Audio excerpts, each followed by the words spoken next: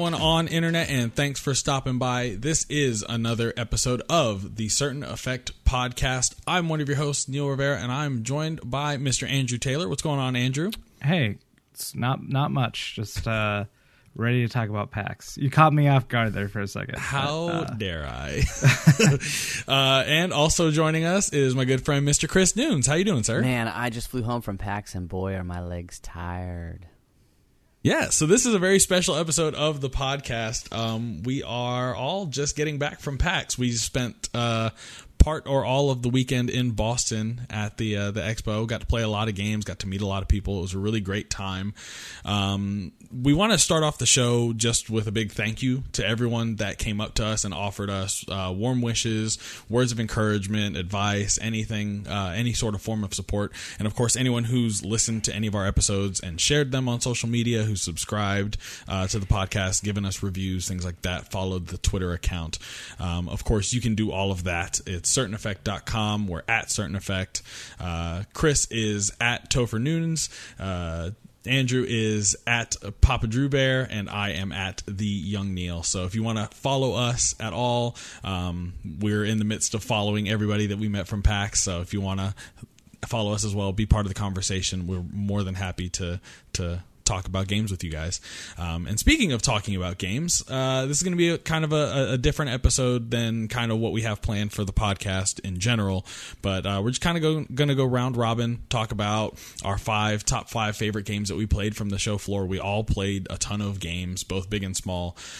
So Chris, let's start off with you. What's something that spoke to you from PAX this year? Devolver, My Name is Pedro. That game was badass. Like it was so much fun, dude.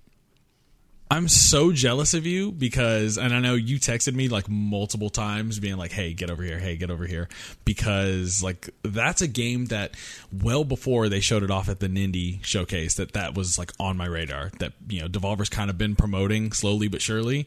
What did you think of it once you got your hands on the sticks? Yeah, that booth was super packed on Thursday, and I got lucky Friday morning. It was empty. It was a ghost town like early on, and it was like a cross between, and I tweeted this out, it was like a Tarantino film with Deadpool. Like, it was awesome.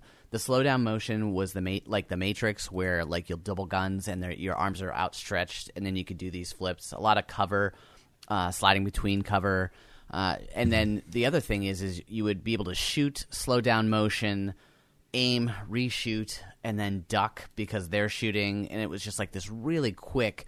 And if you do it in a timely, like in the timing that they're requiring, it's that fluid motion when you speed back up time is just incredible. The game has to be fluid in order for it to work, and it was silky smooth. Like everything about it was smooth. This is like a Switch game waiting to happen. So I'm super excited. Yeah. Controllers I used were Xbox, so I can't wait to get my hands on it again. Yeah, no, and it's if I remember correctly, when they announced it on the Nindy Showcase, they said it will be a Switch console exclusive. So it's coming to PC, but it'll also be available on Switch, exclusively on Switch for a time. That's awesome. Yeah, no, and so my concern with the game, not to say that I was concerned, like I said, it's something I've been looking forward to a lot. How did it control in terms of, I know you said it's silky smooth in terms of like performance, sure, but were the controls hard to grasp? Because it seems like with the complexity of the motion, like, and especially the fluidity that they're going for, it seems like it's going to be something that is going to be difficult to master. Is that true at all? Sure, that was one of my concerns when I was watching the guys that were ahead of me that were playing it, and it was difficult because when I got handed the sticks, I hopped into somebody else's game at first. I had to do a reset on it because I'm like, there's no flipping way I can figure this out. The bumpers, obviously the left and the right trigger had something completely separate to do than the sticks did, and then you had to know, like, and it kind of guided you through it. But I wasn't really paying attention to what they were watching. I was basically watching the screen when I was watching them play prior. So yeah, it's going to take a bit to get used to, but nothing that's overly crazy. Like, it wasn't out of this world. Like, you have no idea what's going on. You have to memorize a bunch of stuff. I found it to be pretty simplistic. It was just a matter of getting my hands around and my head wrapped around it. Good. Well, that's good to hear because it's, like I said, it definitely seemed like it was complicated and it could lead to issues. So it's good to see that it's at least simple enough to where you can grasp it. And I'm sure pulling off all those insane combos is worth it in the end. Andrew, what did you play that you really liked? So yeah, I mean, that first day I only played, honestly, just like a few games, just because the first day I went was Saturday. I think maybe we played a total of like maybe 3 games. Mm-hmm. So it was just, Saturday was crazy. Like, lines were crazy. Waited in line for almost an hour to play After Party, which is a game by Night School Studios, who made Oxenfree. If you haven't played that game, you should try that game. It's like a mixture of like Stranger Things, like X-Files, that kind of thing. And I love that game. And I was really excited to play their new game, which is called After Party, like I said. And the premise of that game, if you're not familiar, is that you play as a couple of teenagers that have been like best friends since childbirth. And they wake up and they're in hell. And they want to know like why they've been killed, why they've been sent to hell, that sort of thing. And there's like a caveat where you have the opportunity, the chance to get yourself out of hell if you outdrink Satan, which I thought was pretty quirky and funny and just unique in its own way. And I loved the way that Oxenfree played. Lots of like dialogue choices, and it gave you the opportunity to kind of explore the area that you were given. And with this, it seems very much the same, but a little bit more on the funny side of things, and not so serious. Kind of like Oxenfree was serious, but it also had like a lot of light tones to it, and there was kind of like a coming of age story with that game. With this game, it just seems more of like, this could be like a really funny like Seth Rogen movie or something like that. Yeah. You know what I mean? I whenever I think of this game, I always think of This Is the End, if you've seen that movie. Yes. So yeah, I mean, I played the demo. It's about 15 minutes long. There's a lot of dialogue, but there's, like I said, there's a lot of choices that you can make in terms of like the dialogue that you're talking or giving to the other characters that you're interacting with. And obviously it involves drinking. So like you can have a drink, and basically that will change the way that your dialogue is presented to characters, which was pretty funny too. You can like slur your words and kind of like be more aggressive, and you know, kind of depending on what character you're playing as. There's 2 characters, I can't remember their names, but I played beer pong, which was really funny. And I talked to the developer about it, and I was just like, okay, you know, like what kind of like unique gameplay aspects are you going to have within the game? And she's like, well, we're going to have like a lot of different like bar games, which I thought was just like funny, like darts, and like you're assembling basically like a team that's gonna go to Satan's like bash and like try to outdrink him. And so you have to go to like basically bar hop around hell and like assemble this team, and you have to like beat them at their own game, that sort of thing. So I like beat one character at beer pong. And if you've played beer pong, then you know that, you know, going back and forth, like people can get drunk pretty fast because you have to like slam beers if they get the ball in your cup. So I was upset in my demo that I missed my redemption shot. Oh, you did? Really? Yeah, I did. Yeah, I beat both of those guys. Oh, that's awesome. Like, yeah, so that game was really fun and unique, and I'm really, really, really excited to play it. I know that I'm going to spend a lot of time with that game just because those are the kind of things that I want to invest my time in terms of like games, is like having the choice to present dialogue to different characters, and like if it's unique like that and quirky and kind of has a different spin on something, and like I love the movie This Is the End, so like if I relate to it, Same. you know, like After Party to that movie, it's a lot of fun. So I'm just really excited for that game for sure. I'm glad you. I was going to say what I liked about it was the voice acting was key for me in that, because you said the choice dialogue, and Janina Gavankar from Iden Verso, who in Battlefront 2 is one of the voices. So I literally immediately recognized your voice. But to your point, a lot of that dialogue is brought to life, and that humor is brought to life because the voice acting in it is so well done. Absolutely. Yeah, I mean, she does a really good job. I don't know the voice actor for the male main character, but I'm sure it's someone that we've probably heard before. But yeah, I mean, from what I understand is like they wanted to capitalize on what they did with Oxenfree. Sure.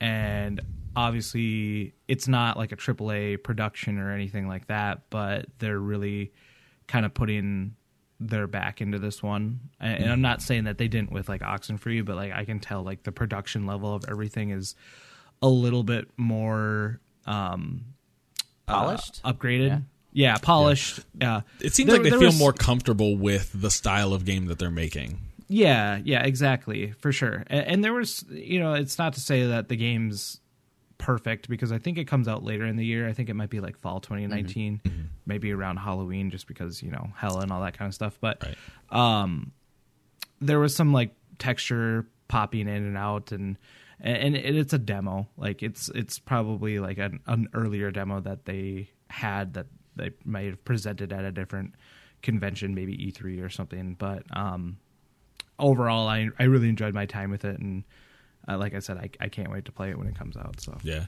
I'm glad you asked them that. It about the different gameplay mechanics, because the demo was very dialogue heavy, which I know it's a narrative based game, and to some people that's it is what it is. Like some people are either going to like that, some people aren't going to like that. But I really did enjoy like the diversion of the beer pong. Like I enjoyed, like Absolutely. I felt like it was a good break. You still had that banter, that dialogue going on, but like it felt a little bit more engaging than just like and I will kind of piggyback off of what you said, Chris, is that like normally in those like dialogue heavy games, I'm usually just like trying to speed through the dialogue and like get through it. But because the voice acting and the delivery is so good, like I was sitting there enjoying it, like really just kind of being part of the moment. Like that line they had about the Browns never winning the Super Bowl, and then like he came back and said like, "Oh, I meant the Bills," and she's like, "Oh, actually, yeah, that's probably also still true." Like, I appreciated that. For sure. So Neil, pick yours. What was yours? What was your first? So I'm going to start off with the one that I guess I'm going to kind of avoid the unanimous one. I'm going to start off with Sayonara Wild Hearts. That's one game that really kind of caught me, and it also caught a lot of people when it was announced at the Game Awards. The developer is slipping my mind, but it's published by Annapurna. It is like, if you saw it, you realize like, oh, this is like a pop music video come to life. Like there's a lot of pinks, a lot of neon purples, and a lot of just vibrant colors. And it kind of gave me Elite Beat Agents vibes. Like if you ever played Elite Beat Agents on the 3DS, like that was just like silly, over the top, like pop music. Like it's so I was really eager to get my hands on it, and like probably 5 minutes into the demo, I was like, man, I'm just not feeling this. Like it, and maybe that's just part of the demo because it feels like there wasn't any sort of fail condition. Like the first levels it has you go through as part of the demo are just like, all right, cool, you're grabbing coins and you're moving from lane to lane. Like it kind of has like an endless runner feel to it, and instead of like obstacles that you can crash into, it's more about high score chasing. So it's like, all right, cool, like let's get these coins in a streak and then switch over real quickly to get the other ones in stride and keep moving.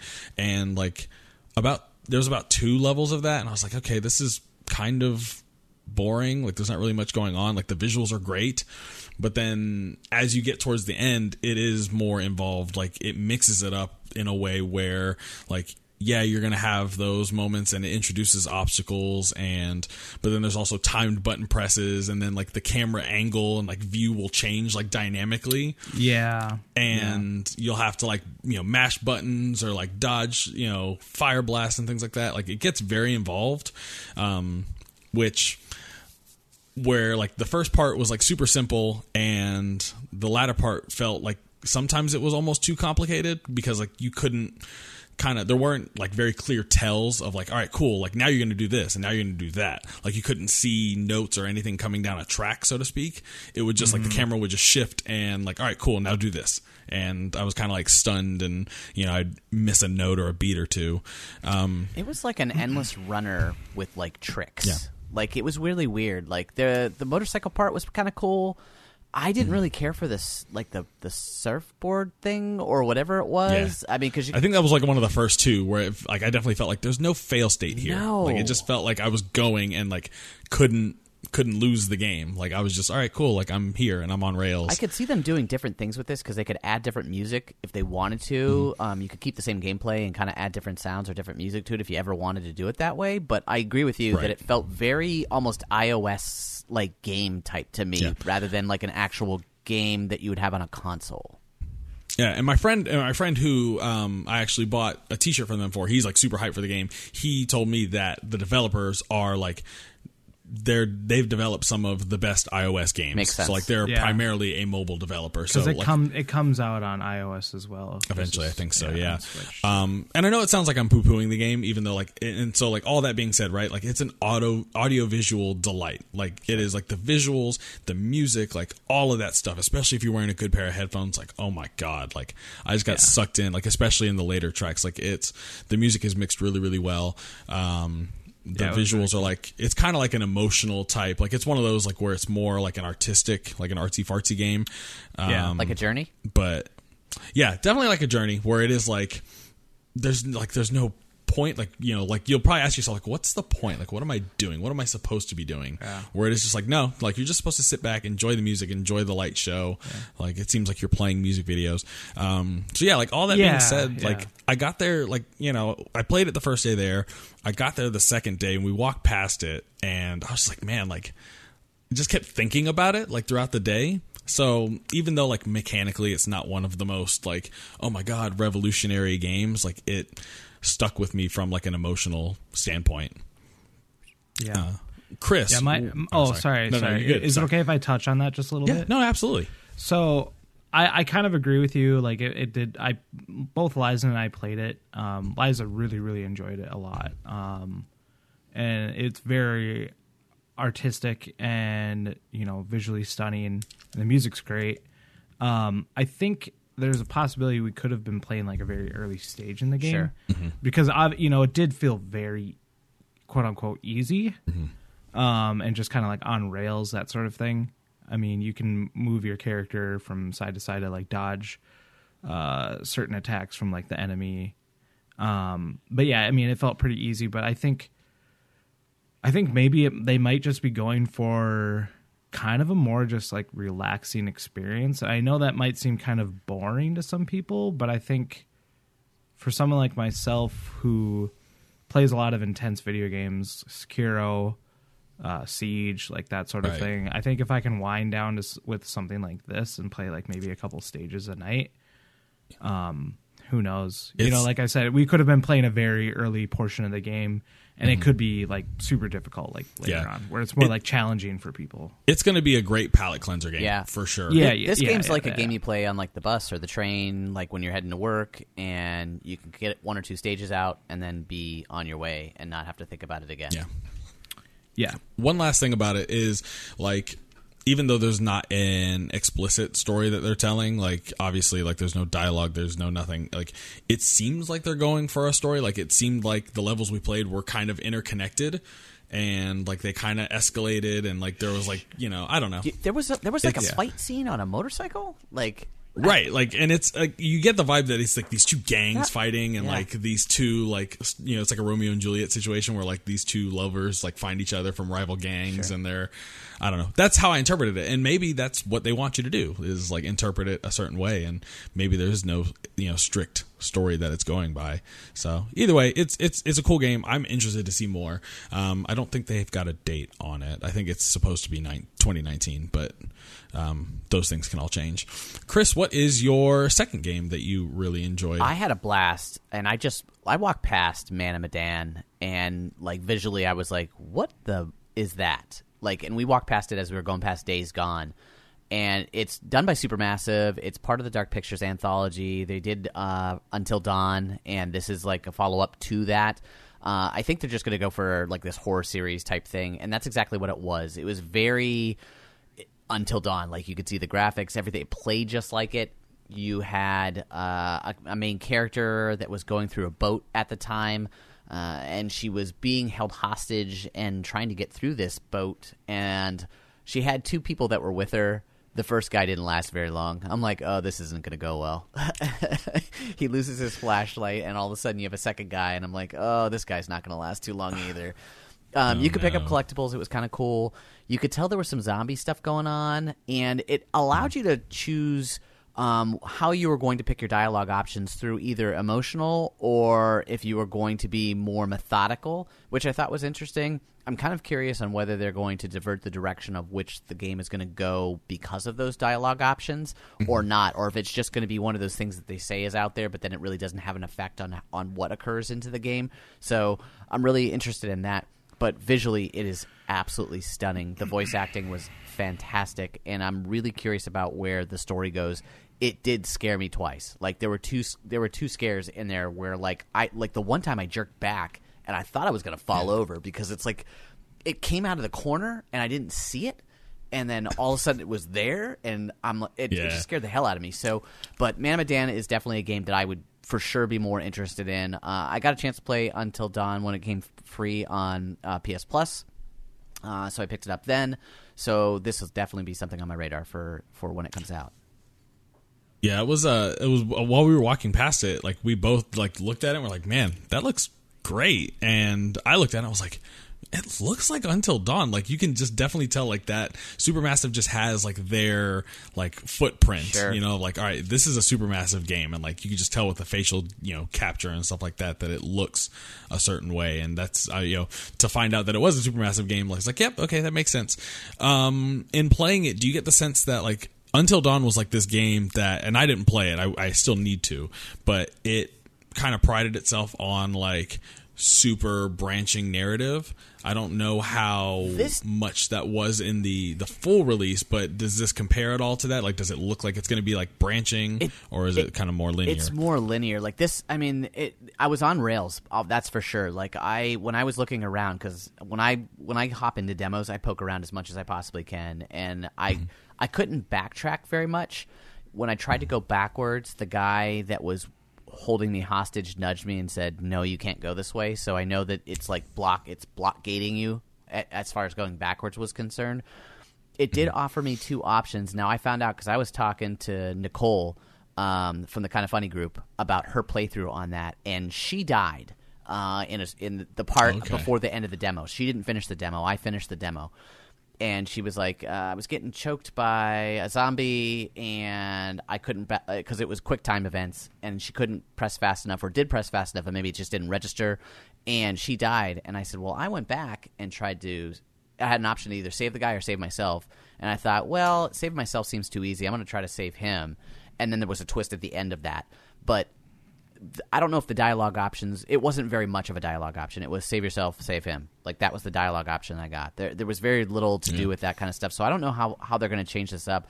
I feel like they're not going to go in that Until Dawn crazy branching, way, because they're going to try to make this something completely different. But again, it's part of an anthology, it seems like, because it's part of this Dark Pictures group. So like I feel like they're going to make this into a thing now. So we'll see how it goes. We'll see if it's even in the same universe, because it might be. Yeah. It seems like they're trying to tell a specific story within this anthology of games, so it makes sense. Andrew, do you have a game that you want to share? Yeah, so we're like on our second game? This is the second, yeah. I'll probably do like a top 3 just because I don't want to go too long. Sure. Yeah, that's fine.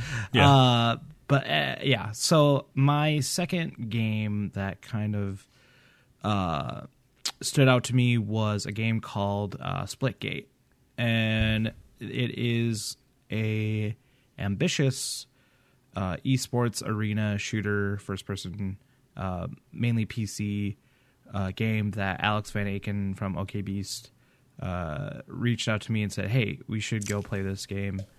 I played like a match. I think you'd like it. Me and him play a lot of games together, a lot of Apex Legends, a lot of Siege. And so I was like, yeah, where is this game at? On Sunday before he left to go home, me, him, Blessing, and Mike from the OKB's community, we all went over and got in line and played a match together. It's like a 5-minute match, and the premise of the game is, like I said, first-person shooter arena, but with a little bit of a twist on it, and the twist is that you can shoot portals. So it's basically Halo, but mixed with Portal, if you've played Portal before. Rad. Yeah. So it's very cool and very strategic, and I wish I had more time with it because I felt like a lot of the time when I was playing against this other team that we were set up against, because there's 2 separate lines, so you could like play like the blue team or the red team, and we like stuck with the blue team, so like we went through that line, and so we played with like against like a team of other 4 people, and it was really cool because I could see the like potential that you could reach and like the kind of tricks that you could pull off with shooting portals across the map to get like an advantage and like flank the enemy, which I just thought was really, really unique and cool. Something I've never seen before. Like I saw, I was watching someone while I was standing in line who shot a portal across the map and then shot a portal in front of him, and it opened up a view from the portal that he shot before, and he shot someone through the portal that was right next to him. So he basically killed someone across the map that he couldn't even see in his line of sight. That sort of thing. Interesting. Which is like, I'd never seen that before. Right. Especially with like arena shooters. I mean, Halo is it's a super basic premise. You just grab a gun, you run around and shoot each other. You know, like there's obviously some skill that applies to that, but with this it was more like there's a lot of communication that needs to go on, and like you kind of need to know exactly where you want to put these things. So I feel like there's going to be a lot of map knowledge, a lot of communication with like your teammates that's going to have to like, you know, that's going to be like an essential to like doing really well at this game. But it was just like really cool, you know, having that ability to shoot 2 different portals, you know, or well, not 2 different portals, but like you can shoot 2 at a time, and like having people, like seeing people shoot portals across the map and then shooting one right next to each other and jumping through that portal, and then they're on the other side of the map, right, like behind the enemy team. Did this give you free to? Did this give you free to play vibes? It definitely needs some more polishing. Alex and I both signed up for the beta. That's going to be happening in a couple weeks, so maybe on like next couple episodes of Certain Effects we can talk about it a little bit more. But yeah, is that open? Like it's just go to their website? I think it's an open beta that you can sign up for. I wrote my name down, or I typed my name into their computer when I got up and left. Yeah. But yeah, I mean, it definitely could be free to play. I don't know like how extensive like they would go into that, just because it was like red team, blue team. Like what kind of there has to be some sort of like indication of what team you're on. And so like if you were to like have some sort of like microtransactions, I don't think that would really work very well, just because it's an arena shooter. So, and I know that Overwatch is technically an arena shooter. And correct me if I'm wrong. Maybe I'm wrong about that. But like obviously you have skins with that game, and you know who your teammates are based on like the color that they're outlined with, and like obviously their name above their head. But with this, it's just like Halo. Like there's a red team, there's a blue team, and it's got a very old school vibe to it. It looks very old school, which and I liked that. But I like the fact that they're taking risks and trying something really unique. Yeah, and trying to make it different, and I definitely can see them. I totally get the vibe that they're trying to make this like a thing, and I think there's a possibility it could be. I just think it needs to be a little bit more polished. Yeah, like an esport. But yeah, I mean, like an esport. I think that they're trying to make this to be like maybe have like obviously if it does start out and take off a little bit, it's going to be very small. Mm-hmm. But I think it could, with the amount of work that they put into it and like maybe some polish after the beta, you know, I would be more than happy to give some like feedback to them when it comes to like once the beta is finally out. So it seems, it seems like it could, like if they do go that route and like it goes that esport route, like it could be something like a Rocket League where it's like, it's an insanely simple premise. Like you're not doing anything overly complicated and like there isn't like much meta there as far as like, okay, well, we have to balance this character versus this character. Like it's not like a Siege or an Overwatch or something like that. Yeah, it is literally just like everyone has the same guns. I imagine, does everyone have the same guns, or are you switching guns? So you start out with like everyone has the same assault rifle, but then like the map is littered with like shotguns, sniper rifles. So it's like old school Halo and Quake, where you it's very like old school. Like I love that. Like I haven't played an arena shooter like that in a long time. Like I'm always tempted to be like, all right, I'm gonna buy an Xbox just so I can play Halo. But now the Halo's coming out on PC, I won't need to do that. And I am a first person shooter person on PC. Besides Apex, I played on console with y'all. Yeah. So. I mean, I'm excited. Like, I would love to see where this goes. I know Alex and I are pumped to try out the beta here in a couple weeks. Yeah, no, you got me interested. I definitely want to sign up. I didn't know they were doing a beta. Yeah, Splitgate. That's the name of the game. Do they give player counts on that? Like, what the max is on those or not? I don't. Is it just 4v4? You mean like 4v4? 4v4. Oh, I thought maybe you meant like in terms of the beta. Yeah. Like how many I didn't know if it people. was 4v4, 6v6, or like how they were. It's 4v4. Okay. So that's kind of nice because I feel like if you add like 2 more players and make it 5v5, that could be a little hectic because there's just obviously portals being shot all over the place. And yeah, I liked that. I liked having a team of 4. I like having even numbers when it comes to like having teams. Like Apex is fine, you know, they don't want that to be so hectic, and like that's the size of the map that they made is to have like 60 players. But I think this works perfect with like 4v4 because like the maps seem a little bit smaller than like Halo maps to because Halo's 5v5, right? It started out originally as 4v4. Yeah, I think I could be. I think it's Halo 3. Maybe it went to 5v5. It did. Okay. I just haven't played Halo in so long. Yeah. So if people are listening, you're like, man, you should know this. Yeah, because I think I remember original Team Slayer, which I played a lot of, was 4v4, and then you had your big team battle, which I think was 8v8. I could be pulling that out of my ass. I'm just thinking about the ability to shoot like a portal back behind somebody, sneak up on them, and then all of a sudden just bang, bang, and then you back out into another portal and you're out someplace else. Like that would be awesome. When you were playing, Andrew, I was going to ask you, like, and I know it was only a 5-minute demo, did it give you an impression that it was something that people could cheese pretty easily? Like, that seems like a challenge to balance. There's definitely a refresh rate when it comes to like how many portals you can shoot. So it's not like I'm running around shooting portals like against every single wall. Yeah, that's nice. And from what I saw, it looks like you can only shoot portals on certain walls, correct? Yes. So you can't shoot portals like on the ground or anything like that unless it is like a certain it indicates like what you can shoot portals at. So it's like this certain looking tile. And I'm assuming once the game officially comes out, there's going to be some sort of tutorial where you like obviously get the basics down and know what you can make a portal on.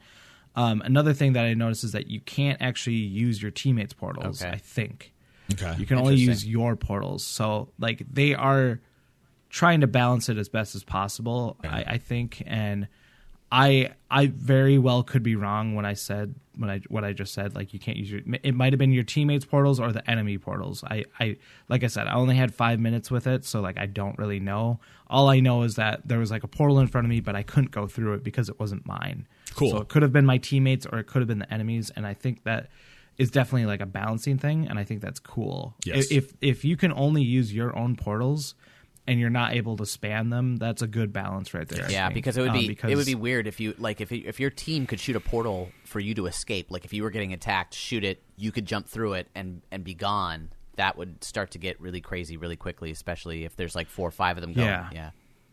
Yeah. I think from what I remember is that the more I think about it, because I saw, like I said, I saw someone shoot through their own portal at the enemy. So I think the enemy can see you through your portal, Okay.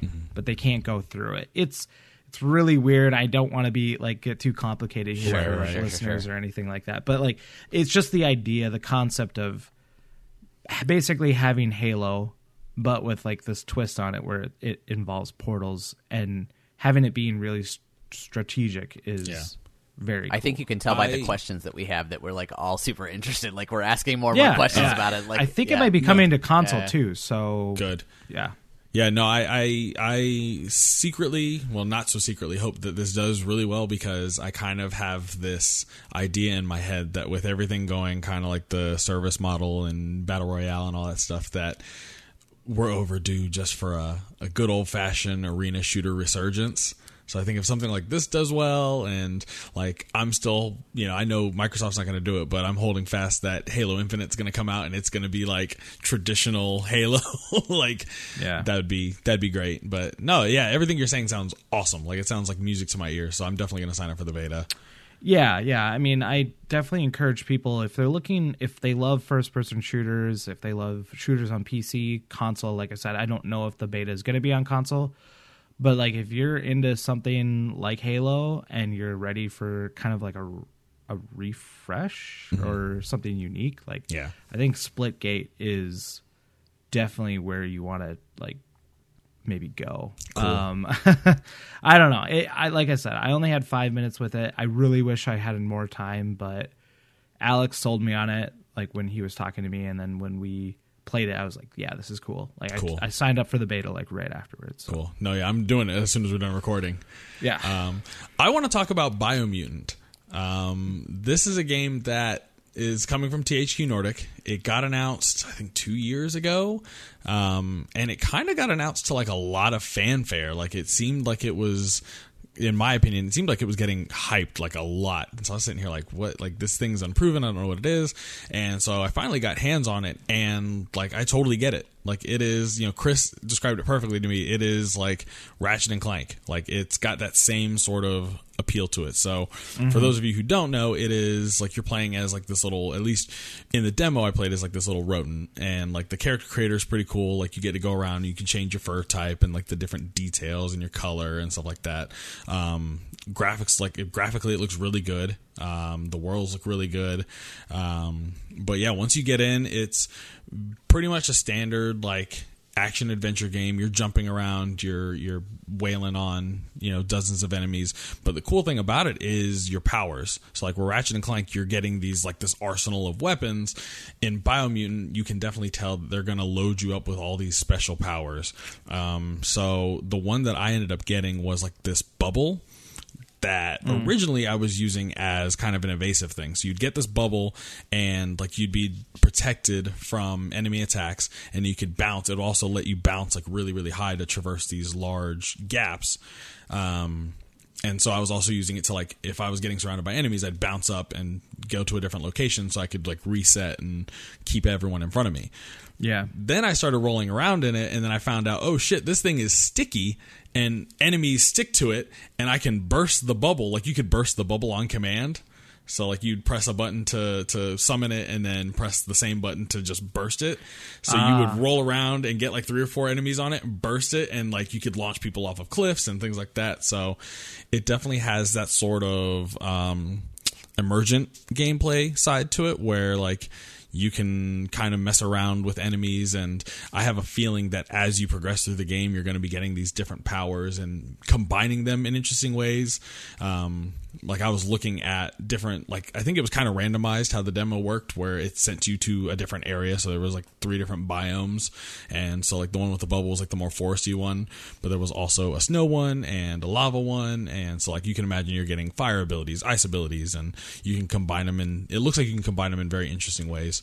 They introduced that bubble in a weird way too, because they introduced it as almost like fall damage. So like you could get the bubble, and it would cause you not to take damage as you're dropping down. It was like, hey, hit bubble, and then all of a sudden the bubble hit and you bounced, and you're like, oh, okay, this is what saves you from getting damaged. And then that's when you're like, oh shit, like it does damage too. Like, right. And that's the thing is like the way it does it. And I hope this stays true for the game. Like I hope this, just wasn't just like a symptom of it being a demo. Like I hope it is that sort of organic, like, oh, I can do that. Like I'm replaying, like not replaying, but I'm still like kind of playing through Devil May Cry 5, and I'm like still discovering things about that game where it's like, oh, I can do this, or like, oh, I can combine this and this to do this. Like, I think that's what kind of sets a game like, because if you look at it from like at a glance, it's like, okay, cool, like this is like a kind of a cartoony character action game. I'm running around, I'm fighting monsters, like exploring areas. Like it looks pretty by the numbers when you look at it, but once you get in there and hopefully these powers, like you get a whole bunch of them, hopefully by the time you're done with it, like it's actually, you have like all these different ways that you can combine them in different combinations. So hopefully it's like I'm thinking of it, and I probably need to temper my expectations. I'm thinking of it in terms of like Breath of the Wild, where it was like it gave you like all the tools you needed and it was like, here, go crazy. Like I don't think there's that much interaction with the world, so to speak. It's more interactions with the enemies. But if it gives me all of these cool powers and like interesting battlegrounds to use them in, like I'm all for it. Like it looks great. Yeah, I was down for that game. It was a lot of fun. The only thing that makes me a little nervous is it was very button mashy, and so I'm hoping that to your point, it does allow you to have kind of like things that occur in the world that you don't realize are going to happen, then all of a sudden happen, and it gives you that immersive feel. Because if it doesn't, it'll just feel like another button mashy game that's a third person, And my only gripe with the game, and this is coming from playing Devil May Cry, is like the targeting is kind of weird. Like I don't think there is any targeting. Like you kind of hover towards whatever enemy is closest to you. So like it didn't really get a good feeling of like, all right, cool, my attack is going to hit this guy. Whereas, like, if I had two people close to me, like, it was really a 50-50 shot of who I was aiming to, which, like, it seemed weird. Like, I was trying, like, all the different triggers and clicking the L3 and R3 just to see if I could get it to lock onto something, and there's just none. So, I think if you add, like, a simple lock-on, it makes it a little better. But, yeah, definitely the big draw to that game is the powers. Like, the combat seemed pretty simple. It was just like, oh, here's your gun, here's your sword, or you get like a gauntlet you can punch people with, and they let you use that in kind of interesting ways. But the powers are the big draw. Very cool. Very cool. Yep. Chris, what you got for us? I'm gonna go out into left field here, and I played a bit of The Sinking City from Frogware. It's a game that's coming out in June of this year on PlayStation, Xbox, and PC. And the game is done by Frogware Studios, and it's an open-world investigative Lovecraftian story, which was really super interesting. It doesn't have a lot of action. It's more of a story-based game. But what I loved about the game was that it doesn't hold your hand at all. So it doesn't really tell you how to play the game. So as you're playing it and you're going through the investigation, it's in real time, and the story can change as the investigation changes, or the clues received and the order that they're received. So you may never receive certain clues. So you may never be able to branch out into certain areas of the investigation, which could cause you to find out or figure out the game in a different manner. I thought it was really interesting in the fact that you had to sit there and really read and listen and go through and be methodical about it. And when the developer was there talking about the game, I asked him, I'm like, so let's talk about the gameplay. And he's like, nope, let's have you play it and you figure it out, and then you tell me. And I'm like, oh, cool. Okay. So as opposed to all of the hand-holding on a lot of the PAX games where it was like, press A, and this is what this does, and it has that like little picture right next to the game, he gave me no flipping clue on how to play this thing. And man, it's difficult, but it was interesting. And I'm a big story guy, so like anything that involves me having to investigate as it is into the game, let alone the story being about investigation and clues and stuff like that. So it's done in the 1920s. The only thing that I think I might have offended the developers, because the guy had a fedora and like this leather jacket, and I thought he looked like Indiana Jones, and he was like, absolutely not. It's 1920s and it's Lovecraftian. And I'm like, oh, I'm so sorry. I didn't mean to offend you. I was going to ask if this was the game. Yeah. This is the game. Yeah, because I'm like, oh man, I think I just offended him. But the story mode was super interesting. The gameplay wasn't terribly difficult. I mean, it was a lot of reading pressing, figuring out, investigating the piece, flipping it over, looking at it, that sort of thing. But again, Sinking City was a game. It's out in left field because we're going to be talking about other games that everybody's been talking about. I'm just trying to find a few that kind of stuck out. And this was all the way in the back towards like the Boston dev stuff. So like I just was looking at it. Didn't realize it was a game that was coming out so soon. Didn't realize that like they had been talking about it on Steam and some other places for a while now. So it caught me off guard, and I thought it was super interesting. Cool. Yeah, no, I remember checking that one out and being interested in it, and yeah, you totally like peeled off and were gone for a minute. I was like, oh, he's playing it. I'm gonna go explore a little bit. Andrew, what you said you got one more for us? Yeah, so I kind of wanted to group these together just because they are being handled by the same PR company, which is Pop Agenda. Woo! So I played Bloodroots and I played Creature in the Well. And both of those games stood out to me a lot.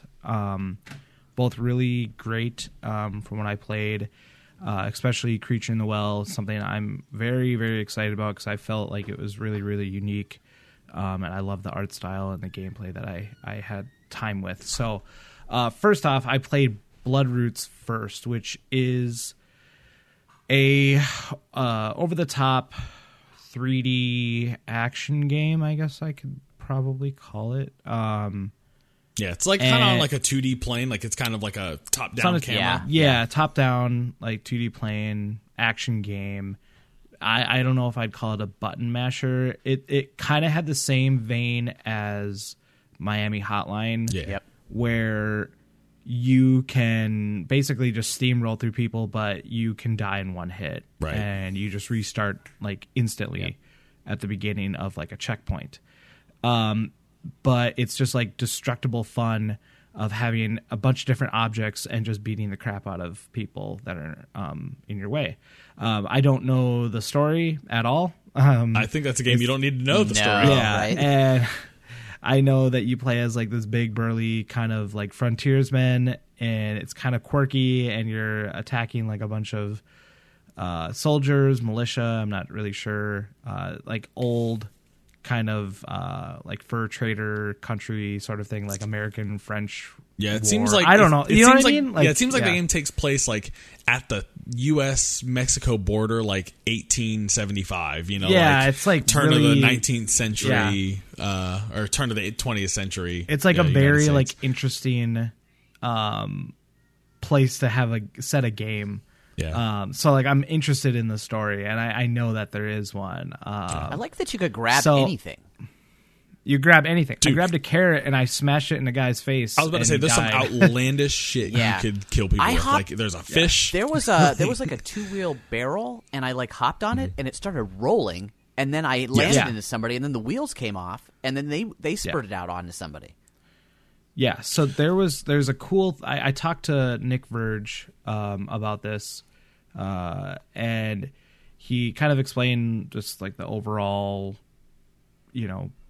premise of the game and what the objective is, and just that sort of thing. And each item that you pick up has kind of its own level of what's the word?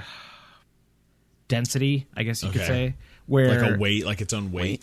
Yeah. Well, not weight, but like usage. So, like the sword that you pick up, you can only kill 3 people, or you can only use 3 times. Right.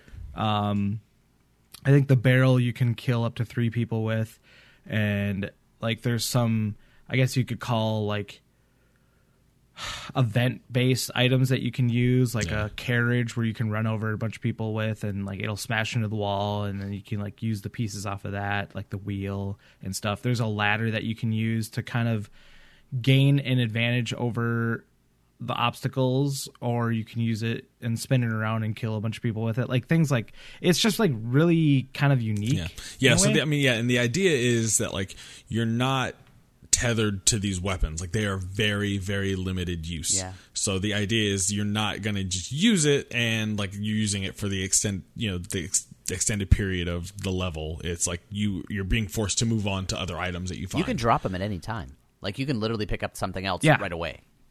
Mm-hmm. Yeah, it's very it's very cool. If you like Hotline Miami, I think you'll like this game a lot. Yeah. I'm very, very excited for it. It was weird because like when I was playing it, it's like the way it made you, like, it never explicitly says like, hey, you have X combo, but it feels like the level design is setting you up for these combos, and once you do get them, like where you are rolling on the barrel, killing guys while like smacking them with a fish, like it has a rhythm to it that was like really satisfying. Like, when it there's got going. definitely a rhythm to it, and it's very fast paced. So I think this is kind of like a game that I could maybe binge, depending on like how difficult it can get. Games like The Messenger and like Celeste, like those games get obviously more difficult the longer you go on, and so I kind of feel like this game will have that same sort of layout where it'll be simple at first. You're like steamrolling through people, kind of just getting the hang of like switching items really fast. And then, like, it's going to get, like, really difficult, and it'll test your skills and, like, that sort of thing. I love the just one more time, just one more time, just one more time games. Like, you know what I mean? That's the fun in it. Yeah. I'm very excited about that game. And then my other... sorry, go ahead. No, I was going to say, you were talking about binging it. Like, it also seems the perfect of, like, all right, cool, let me play a couple levels. Oh, hey, let me play a level. Or, like, let me play until I get frustrated and then put it down. So, like, it has that, like, you could definitely binge it, or you could definitely play it one at a time. Sure. And I think that's going to play into the game's favor, especially with it coming out on Switch. Yeah, dude, the Switch is such a perfect console. Anyways. Yeah, tell us about Creature in the Well. Yeah, so Creature in the Well is a really cool take on pinball, I guess you could say. And I talked to the developer. I can't remember his name, and I actually didn't even know he was the developer. Yeah, I think his name's Bo. Yeah. The programmer, Super nice guy. And the premise of the game is that you play as this robot that's kind of like the last of its kind, and his mission that he was created for is to restart the power of this like facility in this mountain that the other robots that you used to be associated with were digging, and they dug too far and they found like this creature, and now the creature's like trying to stop you from like completing your mission. Like kind of a cool story like that. And you have like different items that you use to like power up these orbs that you shoot at electrical outlets. I guess I'm going to call them that, like an outlet or something. And it's kind of like a puzzle game, but like I said, a really weird take on pinball, but cool and very challenging. And it was my favorite game that I played at PAX this year. And the art style, when I was talking to him, he said that he took like inspiration from Mike Mignolia's Hellboy. If you've ever read Hellboy, really cool style of art, great book all around, actually. And yeah, so I don't know if you guys played the game. I wish I could kind of like explain it more, but it's really like this basic. It's like really basic, but like you don't really know what's going on with the demo that you were given, and that's totally fine because I want to go in this game basically blind at this point. I don't even need to see anything else. Yeah, Chris and I both played it, and sorry, Chris, didn't mean to cut you off. No, you're good, man. It's like you say, the take on pinball. It's like those electrical outlets. Like you're not explicitly attacking enemies. Like it's pitched as like a dungeon crawler kind of action adventure game, but instead of going through these dungeons and like progressing deeper and deeper into whatever the setting is, you're not fighting anyone. Like you're getting attacked by whatever the defenses are, and so that's where the complexity comes in because you're essentially playing pinball. You're trying to rack up a combo and score by hitting the balls off of these combos, essentially the bouncers that you find in a pinball machine. Yeah, the currency is the amount of electricity that you output to like the systems that you're trying to boot up within the facility. It's really cool and interesting. And you can't progress until you get a certain amount to open the door to move on to the next one.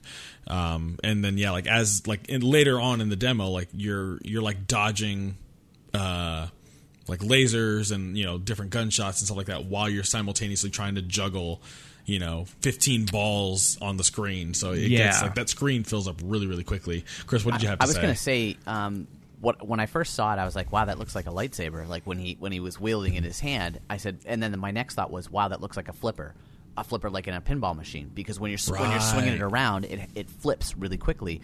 So when you're playing this game, it's more defensive than it is offensive, but that's just like it is in pinball, because you're defensive. You're constantly trying to flip the ball back out again in order to cause something else to happen and make sure that ball doesn't go back down. So when I was talking to the developer, they're a small team. It's a 2-man team. Like, they're really, really tiny. They were doing a lot of AR and VR stuff initially, and they decided to branch out because they just really enjoyed this style of game, and that's what they wanted to create. So it was super rad to see. Like the whole premise of the game was really, really cool, and I thought that it was something that like is ideal for Switch. Absolutely. Like, this is definitely a Switch game, like, without a doubt. And when I was talking to him too, like, this game has only been in development for a year. Like, the fact that they're that far along, it's 2 guys. I'm sure there's like assets that they've used from maybe something else that they've created before in the past, and like they're using the Unreal Engine for this game as well. But it's just like really cool and really unique, and like I love the art style, I love the gameplay, I love the challenge that it presented. And I'm just really excited to like sink my teeth into a game like this. Sure. Yeah, the art style, and I'm glad you got like a more specific, because like the art style is definitely one where it was like, how do you put your finger on it? And like the way I kept describing it was like Hyperlight Drifter, where it has like those pastel colors mixed with like Andy Warhol. Like, it kind of had like that, like an Andy Warhol filter over it, where it was like, it's very cool. I don't know, like it wasn't like exactly how Andy Warhol paintings were, but yeah, it looked like a pop art piece. There's just super excited. So much going on the screen at one time too. That's the thing. Your eyes have to be directional for in like all space, because it's coming at you from all angles, which I think is really cool. It's a lot of multitasking. I liked it a lot. Yep. Yeah. Super excited for it. All right, Neil. Shout out to Pop Agenda. I'm not going to close out the one. So the way I had it kind of in my mind is I'll do one more, and then we'll do the one that kind of we all unanimously loved. Yep. Not to say that, because like obviously Andrew said, Creature in the Well was his favorite game, Sure. but then, so I want to talk about Star Renegades. Like, this was one that I saw before that they got announced, and like the art style definitely hooked me in, where it is like this really futuristic 16-bit kind of style, pixel art. But yeah, like it's got like these like cherry blossom trees, like that's a big part of it. So like you've got the cherry blossoms going on, but it's like super futuristic. So you've got like mechs and swords. It's a turn-based RPG. And so you kind of explore this overworld, and the overworld is procedurally generated. So there's, and I don't know like if there's a campaign, so to speak, with the procedural generation, or if it's just kind of like you're doing like different runs and like you can do different things. But like it is kind of like you can kind of go however and wherever you want to do, get into fights with the opposing army or whatever, and you're leveling up your characters. I found another character out in the world, so like just happened to chance upon one. It looked like because like the demo booted up and there was like 20 something characters, between 20 and 30 characters that you can unlock. Oh, wow. So yeah, it looks like there's a lot, and like each of them have like their own distinct style. Obviously they have different purposes in battle. You've got your tank characters, you've got your speedy characters. But anyway, in battle, it's traditional turn-based. You're picking moves and different abilities to use, but everything's done on a timeline. So if you've played Child of Light, it's similar to that, where it literally displays in the HUD like, all right, cool, this person's going, then this person's going, then this person, and so on and so forth. Yeah. And there's ways, like in Child of Light, which I love Child of Light, that's one of my favorite games. There are ways and abilities with certain characters that you can A, jump ahead of other people, and B, push enemies back. So the idea behind it is, obviously, if you've got an enemy that's gearing up for a big attack, you want to use all of your instant attacks, which go like they have priority, and then use any of your abilities that push people back. And there is a layer of strategy behind it, because it's not like a traditional RPG in that you have attack and magic and whatever that you can just kind of repeat infinitely. Each ability has a cooldown. So if I use my, instant attack with one character, I can't use that attack the next turn. I have to alternate it. Okay. So you kind of have to. It's definitely one that I can see, like, if you start off and you mess up early on, you could be screwed because it's going to take you a while to kind of reset. Sure. But also conversely, if you like, it's another one where like you can get into a rhythm and like, all right, cool. Now I'm going to use this to get, to bounce him back. And I'm going to give this guy priority, and then I'm going to give everyone shield with this guy. But it's really cool. Like, the art style was awesome. It was, like, it kind of had enough of a twist on the turn base to like make it stand out. And like, I'm really excited for that one. That's another one that I don't think it's coming to Switch. I don't know. I can't remember. Actually, hold on. I have the card right here in front of me. It doesn't say. Never mind. Oh man, that would be a Switch game. Yeah. I know what I know what game you're talking about. Yeah, I've seen it. Yeah, it seems like it's a Switch game. I played it on a PlayStation controller, so okay. I'm sure it's coming to Switch eventually. But yeah, no, it looks really awesome. So Chris, why don't you close us out with my favorite game of the PAX, the one that I played, Katana Zero. Katana freaking Zero. Let's go. That game is just badass, man. It is a lot of fun. There's just so much to do, and the stop, die, restart, the rewind is ridiculous. The slowdown, which, by the way, we didn't realize what the hell the slowdown, like the time stoppage, and then being able to slow it. There was people that were dying in that fan for a good 5 minutes before they realized what the hell they were supposed to do. It was crazy, right? And it's one of those games that like you die and you don't mind. And you're like, all right, let's go again. And I don't really get the rewind yet because they didn't really get into a whole lot of it. It was like you died and then the whole thing rewound and you had to start from the beginning, which I could see people getting upset about, initially. But that's part of the magic of it. Like, that's the part that's fun, and then figuring out how to get through it in a quick manner, because you can speed run that thing really, really fast. Yes. Yeah. Everything was super fluid. Everything was super responsive. I never felt like I got cheated by the game. Sure. Like, I always felt like, oh shit, like I timed that wrong, or oh, like I dodged this way when I should have dodged that way, or and each enemy has, like, you can, like, by the end of the demo I was picking up patterns of like, oh, these guys are going to deflect my attacks if I attack them head on, so I need to dodge roll behind them and attack them from behind. And so, like, kind of like we were talking about with Bloodroots, you develop this rhythm with the game that it just ends up feeling really, really great by the end of it. I super hope Andrew, that they add remind me. stuff onto it. I hope they add like other things besides that blade.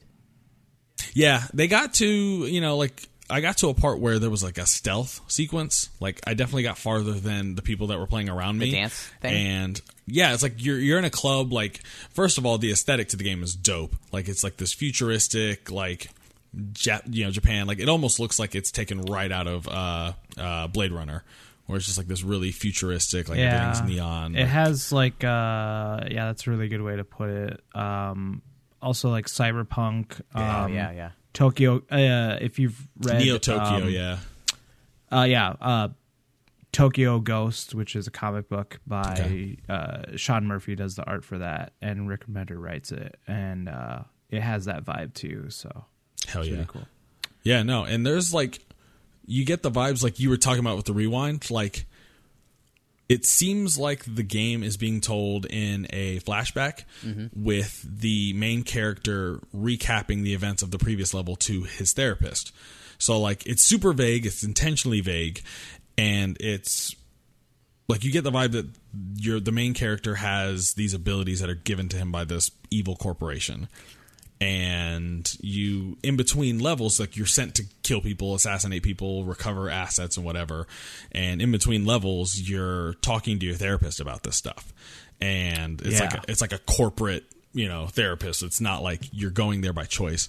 So it also opens up these really cool dialogue options, both in talking to the therapist and also interacting with people in the world, that it seems like can change the story. I don't know. Obviously I only got a taste of it, but you can basically tell the therapist, hey, shut up and just give me my meds. And so it seems like there's something there as far as like mental health and all that, where like you can actually sit there and like try and talk through your problems, or you can just say, nah, fuck it, give me the drugs. And you can skip those too, which was nice. You could go right through them. A lot of those games are force you to sit through those cutscenes. You could just speed right through them, click the button, say, no, I don't even want to bother listening to this, and move right on to the next level.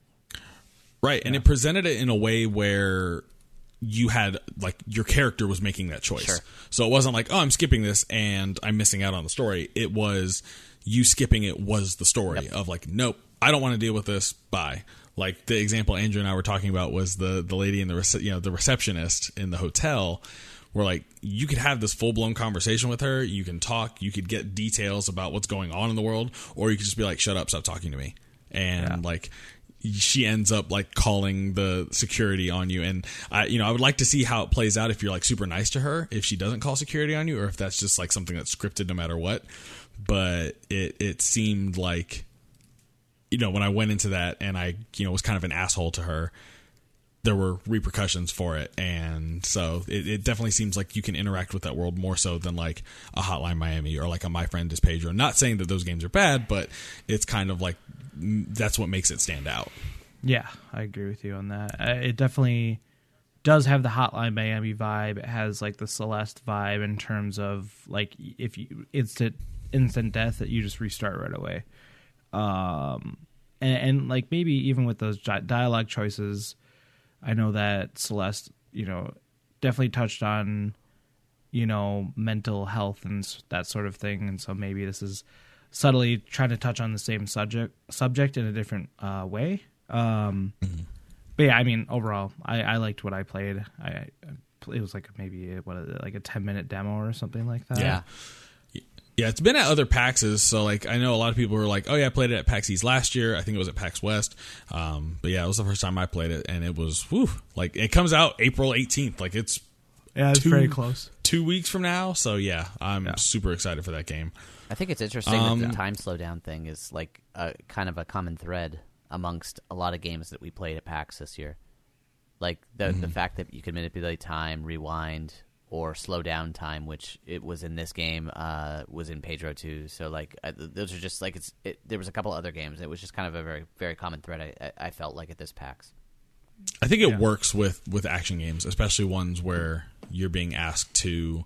Now, I think there's something to be said for like how Bloodroots does it, where it's fast and fluid no matter what. Sure. But there's definitely something really cool about like, oh yeah, I slowed down time and like knocked this guy's bullets right back at him. And it was it's part of the mechanic. Like you have to slow down time on a lot of those on some of those runs, because the only way to defeat two guys at one time or two of the characters at one time is to slow down time, deflect, and then flip. So yeah, because you'll be getting shot from like two different places, and so you got to slow it down, bounce the bullet back to that guy, dodge out of the way of the other one, and then go back and focus on the one guy. So I'm just thinking of the one time that I was watching you do it, and you're like, "What do I do? What do I do?" And then all of a sudden you slow down time. You're like, "Oh, that's what I do."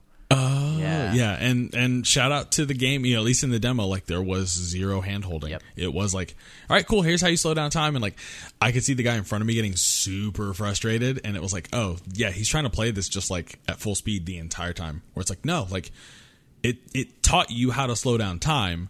Use it, like and it never prompts you to use it. It's just like, no, like just figure it out. It's just if you want to use it, cool. If you want the extra challenge, you don't have to use it, but like we definitely recommend you use it. So why don't we talk about our thoughts about PAX East 2019 in general? Like I know Andrew, you had mentioned that you had some thoughts just in general about PAX being your first PAX. Yeah, I mean, like it wasn't an awful experience. I know that it's a very busy event. It's like from what I heard, it's like the biggest gaming event in the country, like year round. East is bigger than West, apparently. Shout out. So I mean, I enjoyed my time. I wish I had gone Thursday and Friday versus Sunday and Saturday, or Saturday and Sunday, and that's definitely a mistake that I won't be making twice. But if we're able to get like media badges maybe next year, I won't have any problem, going all 4 days and just kind of taking things maybe at a different pace. Yeah. Sure. I kind of felt almost rushed to try to get from station to station because, you have such limited time. You know, obviously there's a handful of games that you want to play, but like the times that you're standing in line are going to vary depending on like how popular the game is or how interested people are. And that line could go by really fast or that line could go by really slow. You know, I kind of felt like Splitgate kind of had like a perfect demo length, which is just like 5 minutes, or it's just like one match. And it's like, all right, next 4 people up, you know, like that's super simple. Like I didn't even get to play Cyber Shadow, sorry. Just because it was like a 10-15 minute demo and they only had one station. Right. And there's like a lot of people in front of me, and like, I think once people realized that it was a Yacht Club game. It got, because Chris and I went on Thursday and there was like 2 people in line. Yeah, I was like, no, because they had just announced it. Glad that the developer, the guy, it's made by one guy. He was there staying at the station along with the Yacht Club representative, and he was not there when we went. Yeah, I mean, like I didn't talk to him or anything like that, but I overheard a conversation he was having with like another person who was attending the event, and like he seems like a really cool guy, and like I would have loved to have a conversation with him, and I would have loved to play his game. I know I'm going to play it regardless because I'm a fan of like the classic nostalgic, you know, 2D side-scrolling platformers, whatever you want to call it. And I love The Messenger, and I think this game is kind of in the same vein as that. So, you know, it was just one of those things where it's like a 15-minute demo, you only have one station. I think like there's a better way to be handled, where like I even saw some like the Gato Roboto, which is a game that Liza really, really wanted to play, and which was right next to my friend Pedro, is like the Devolver Digital booth. Yeah, that place was a mess. Yeah, that place was really kind of frantic, and like the demo for Gato Roboto was 25 minutes long. Yeah. Jeez. Which I don't get that. I don't get why the demo has to be that long. It's not like separated from all the other kiosks that they had. It wasn't like a press booth or anything like that. So I don't know. Like the whole space was set up weird. The Devolver area. My Name is Pedro was the same exact way, and there were people that were ahead of me in line when I went to go play that game that were getting frustrated with the people that were ahead of them, because it's like you've played 20 minutes. Like once you get a feel for the game, there's somebody behind you. Like you know, let them play next. It's just you don't have to play the full demo in order to get a feel for what the game is. Yeah, that's the way I felt about Katana Zero, was that it was like a 15-minute demo, but like there was a lot of people standing behind me, and there was a part where the demo kind of was transitioning to another portion of the game, and I was like, all right, I played it enough. Like I got the time slowing down mechanic kind of like a handle on that, and I just walked away. Sure. You know, I had maybe like 10 minutes with it versus like the full 15. Right. And like the weird thing about that demo too is like once the demo ends, you can play for another 5 minutes. It gives you the it says really? like, oh, give me 5 more minutes, and like, I mean, like, who isn't gonna, like, if you're like into it, like, yeah, of course. Sure. And like, I remember on mine, time ran out, and I was like, nope, I'm good. Yeah. So I don't know. Like, obviously, PAX isn't gonna have really much control over developers and how long like they're letting the attendees play the game or anything like that, you know.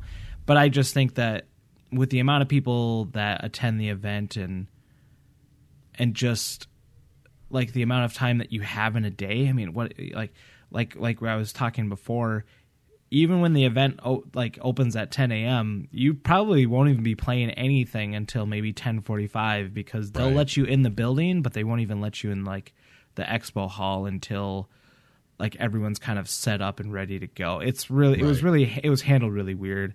But like, I don't want to sound like I'm complaining a bunch. I mean, I still had a good time overall, but like I said, like if we have the opportunity to go next year as media and kind of have everything planned out and have a game plan, I think like that would be a lot of fun. And I think that we could handle that a little bit better versus just having to kind of pick and choose and be like, okay, well, the first day I went, I bought badges off of Scalper, and like they weren't like cheap. And I only played like maybe 3 or 4 games that day. Right. But I can't say it was worth it. And I know that some people are like, oh, well, you can just walk into the event, and that may be true, but I am not that guy. Sure.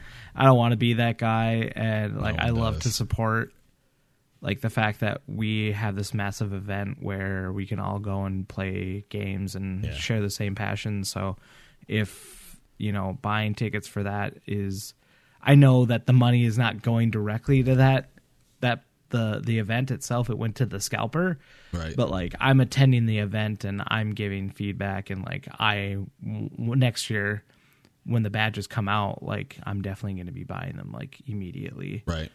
Depending on like I said, if we're media or not, but my penciled in game plan for next year is Thursday, Friday, and then Absolutely. Saturday is going to be just explore Boston. Like, I'm not even going to go anywhere near the show floor based on what I heard. So I went Thursday, Friday this year, and like everything seemed great. Like, went really smoothly, and there weren't really any issues.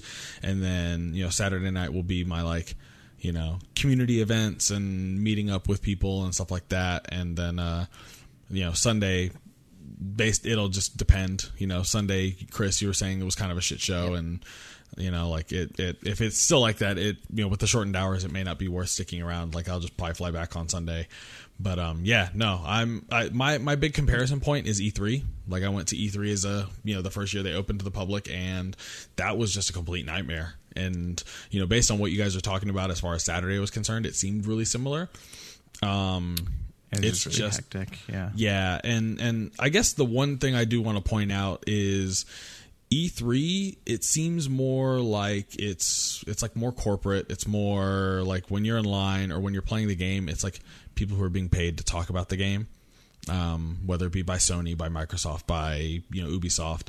Whereas here, you're talking to the developers. Like, with Cyber Shadow, you're talking to the one guy who's designing Cyber Shadow. Yeah, it's very personable, Right. and I love the fact that like I said, I didn't even know I was talking to one of the guys that made Creature in the Well, like Right. the main guy. Yeah, you And, talked to like- Bo, we talked to Adam. Like, Yeah, we and I told him, I was like, I was like, this is my favorite game of the show, and like I blew him away with a compliment like that, and I didn't even know like he Right. was the guy, And, and like, I'm when I sure was- that made his day. And like when I was telling people about it, it was just like, hey, listen, like all you have to do at these events, like, or at least at PAX East, and I'm sure it's probably similar with PAX West, is make eye contact with a developer, say hi, and they will run up to you and tell you everything you want to know about their game. The thing that was like, cool there is no- is like it didn't even have to be about games. Like half of my conversations didn't even deal about the game. It was dealing like with just like life things, and then we happened to be talking about the game at the same time. It was like, everybody seems just so willing to give information and speak because they're so passionate about the project that they've been digging into for the last year or two without being able to speak about it to anybody, and now all of a sudden they have the freedom and the floodgates are open for them to be able to talk about it, and they're just like, anybody who is interested, I'm willing to have a conversation with. And I think that Right. that is like just so cool about these type of events, and people are willing to go outside of even their projects and speak to what a dev cycle looks like and what goes into a game and the things that we can't have access to on a general basis, but you can have in these personal conversations. I think is pretty rad. Yeah, Right. absolutely. Yeah, no, it's great. I mean, like, being able to interact, like, it's definitely been probably the most memorable part about this. So, kind of in keeping with that tone, let's go ahead and, like we do with every show, let's end on a weekly dose of positivity. So, Chris, why don't we start with you? Anything or anybody you want to shout out? Yeah, I want to give a shout out to all of the Kind of Funny best friends who were just like super inviting and welcoming for the entire trip. That goes out to the New York City group. That goes out to the OK Beast guys. Everybody was just so inviting, and I'm always on the outskirts of these type of things, right? Because like Kind of Funny for me, I've been a fan since day one, but hadn't really participated in any of the groups or any of the group activities, or a lot of these folks I've met just through Twitter, and it's just been like on the outside looking in. And within minutes, it was like I had best friends that I had known for years, and we're having conversations about everything from games to life to, what are my plans for, the next 6 months. people who had listened to Certain Effect, people who were talking to us about the podcast and thanking, and were like, you guys are doing a great job, awesome job. And it was just so inviting and so loving. And like, to me, when you're going into these events, a lot of times I am kind of socially awkward or nervous or just unsure of how it's going to go. And everybody made it like this big welcoming thing and just eased all anxiety that I had. So shout out to the Kind of Funny group. They were just amazing. Yeah, it's easy to get caught up, like when we're launching something like this, to get caught up in the likes and the retweets and the, your social media metrics, where like I had so many people that, you didn't see liking and commenting and all that stuff come up to us and be like, hey, so how's that podcast you guys doing? Like, or, come up to me and like talk to me by name because they just recognized me. And it was like, yeah, like that's awesome. Like, even though, the social media metrics aren't quite there, quote unquote, like people, care, like people in this community care. And like, if you're going to do something creative, something that you're passionate about, put that out, like people are going to listen to it and people are going to share it and they're going to give you feedback on it. And like, yeah, absolutely. Like I'm totally with you on that one. Shout out to everyone that we met this weekend. Drew, what do you got? Shout out to my friend Mike, who like, this is the first time I met him. He let Liza and I stay with him. Kind of a weird story, kind of an amazing story, but yeah, like this last summer, wasn't employed, kind of just going through a rough patch in life and, in a kind of a weird spot where just nothing was working out for me. And I obviously, as someone who, enjoys video games, turned to that for help kind of, in a mental capacity, and reached out to Kind of Funny Games Daily and put like a SOS to help me find people to play Siege with. And Mike was one of the people that reached out to me, and we've been playing for like the last 6-7 months together, like almost every other day. And he let me and my wife stay with him, and it was awesome. Like, he's an incredibly kind-hearted human being that just puts other people in front of him. And it just like, I was so happy I was able to introduce him to people within the community that he like didn't even know of. And I thought that was awesome that he was kind of integrating with everyone else. And he lives in Boston. He's a really cool guy. Awesome. He's doing some really cool stuff on YouTube with like video game reviews. So I mean, if you could give him a follow, like he's just like a super nice guy. I'm looking up his Twitter right now. He is at Azar, Azar Game Reviews. You should follow him, and he's just a really nice dude, and I'm like incredibly grateful for him. Just like having him show us around Boston on Thursday and just like having us stay with him. I don't think this trip would have been possible without him. So thank you, Mike. I really do appreciate that. And also shout out to Alex O'Neill, Alex Van Aken, Blessing Adeoye. Me and Liza went out to lunch with them on Friday, and I was able to kind of just like connect with them on a little bit more like personal level. We've all been friends for like a really long time, like the last few years, couple years.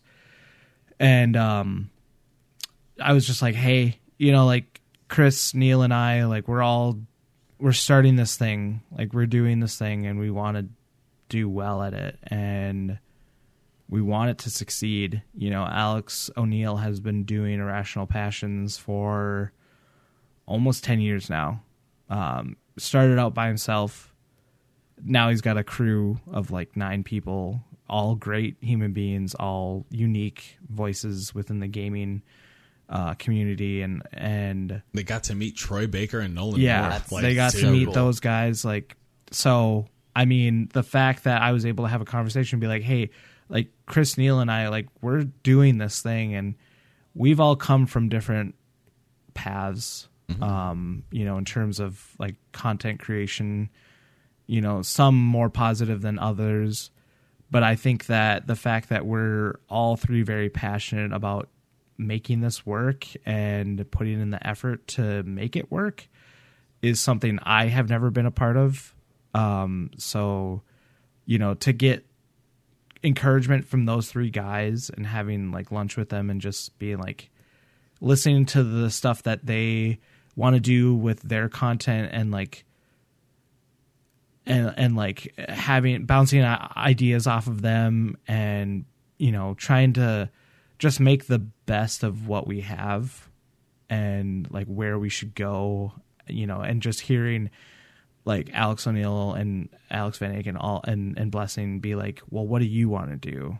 Like that's all that should matter. You should never focus on trying to be like internet famous and never focus on the likes, never focus on the retweets, just do what you want to do. Sure. And like the fact that they have the mentality where it's just a passion for them and that the likes and the retweets and the eyes that they have on their content, it doesn't matter to them. Like that's just kind of it's like the cherry on top. So yeah, it's the cherry on top, but that's not what it's about for them. It's because they love to do what they're doing, and to hear them say that really kind of blew me away, and to get words of encouragement was really, really nice. So shout out to those guys. Yeah, absolutely. And not to piggyback or completely copy you, but shout out to them for giving us the way I put it was like a high bar to strive for. Because like really I was legitimately keeping up with like the OKB's content they were putting out, and like I was blown away by just like how well put together their stuff was, just from a technical standpoint. Shout out to, I got I'm gonna shout out Alex Van Eyck. Not that I wouldn't shout out Alex O'Neill, shout out to him too, but shout out to Alex Van Eyck because it goes back to the whole Kind of Funny community thing where like we talk to each other on Twitter, but like we're all kind of lurkers.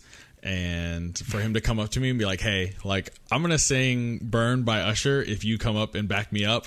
And like, that's a story I'm going to tell forever now. Remix. Where it's just like, like me and my internet friend got together and sang karaoke, like really, like after knowing each other technically for like an hour. You sang it well, by the way.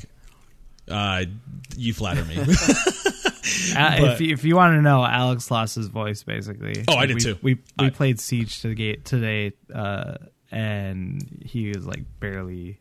Yeah, he barely talk. I was the next day was very hoarse. But shout out to Alex, of course. Shout out to the OK Beast Boys. Shout out to Moises Tavares. I had been wanting to meet him for a while, and Chris and I almost ran into him at the Messenger booth. Oh yeah, and it was kind of one of those like, oh, I think that's Moises, and we turned around and he was gone, and then we finally met up, and like, dude gave me the biggest bear hug ever. Like, is just.